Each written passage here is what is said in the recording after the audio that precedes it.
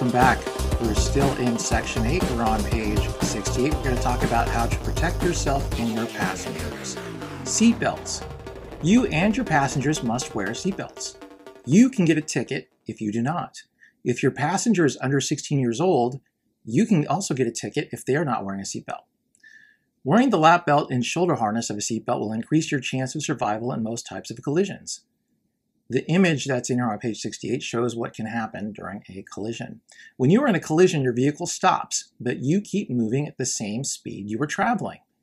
You only stop when you hit the dashboard or windshield. If you are struck from the side, the impact could push you back and forth across the seat. Seat and shoulder belts keep you in a better position to control the vehicle.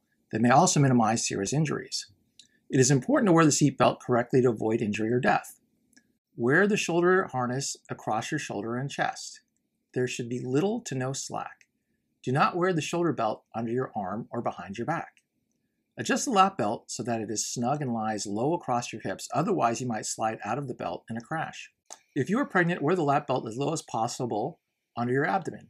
Place the shoulder strap in the center of your chest and to the side of the baby bulge. Child restraint system and safety seats. You must secure children with a federally approved child passenger restraint system or safety belt. The requirements depend on the child's height and age.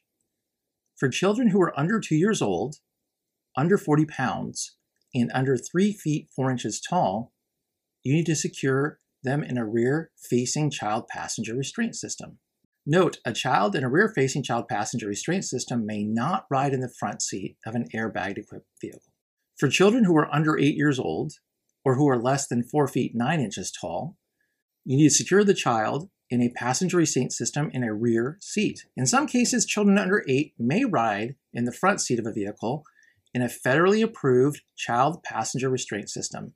They may ride in the front of the vehicle if there is no rear seat, the rear seats are side-facing jump seats, the rear seats are rear-facing seats.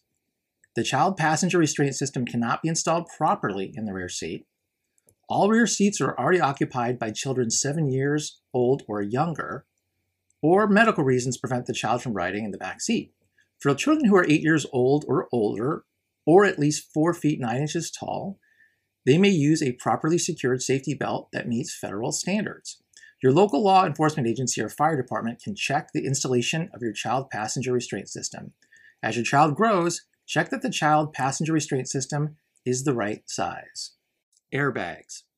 Airbags are a valuable safety feature on many vehicles. They can help keep you safer than a seatbelt alone. Ride at least 10 inches from the airbag cover, as long as you can maintain full control of your vehicle. Measure from the center of the steering wheel to your breastbone.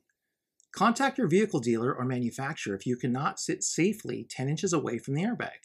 They may have advice about additional ways to move back from your airbag.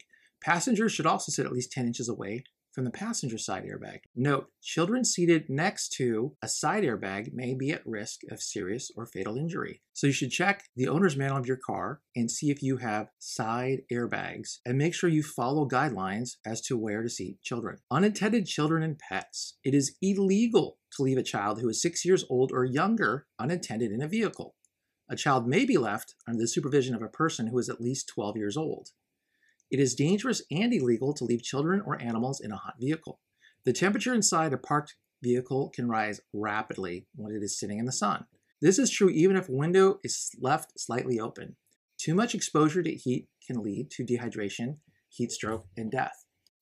Still on page 70, manage your speed. In California, you may never drive faster than is safe for the current road conditions. This is known as the basic speed law. Make sure you manage your speed and slow down when conditions call for it. Regardless of the posted speed limit, your speed should depend on the number of vehicles on the road, the speed of other vehicles on the road surface, whether it's smooth, rough, graveled, wet, dry, wide, or narrow, bicyclists or pedestrians on or crossing the road, weather, rain, fog, snow, wind, or dust, and traffic congestion. Small changes in your driving habits can help reduce congestion. Avoid weaving in and out of freeway lanes. There are also situations with specific speed limit laws and conditions where you should reduce your speed. Unless otherwise posted, the ideal maximum speed limit on most California highways is 65 miles per hour. It is 55 miles per hour on a 2-lane undivided highway and for vehicles towing trailers. Well, that'll do it for this episode. Next episode, we'll talk about choosing between hazards, knowing how to handle emergencies, and what to do if your vehicle becomes disabled on the freeway. Thanks again for tuning in. You can follow us on Instagram, TikTok, and Twitter at BrooksVPSG. And you can like us on Facebook at facebook.com/Brooks Driver's Permit Study Guide.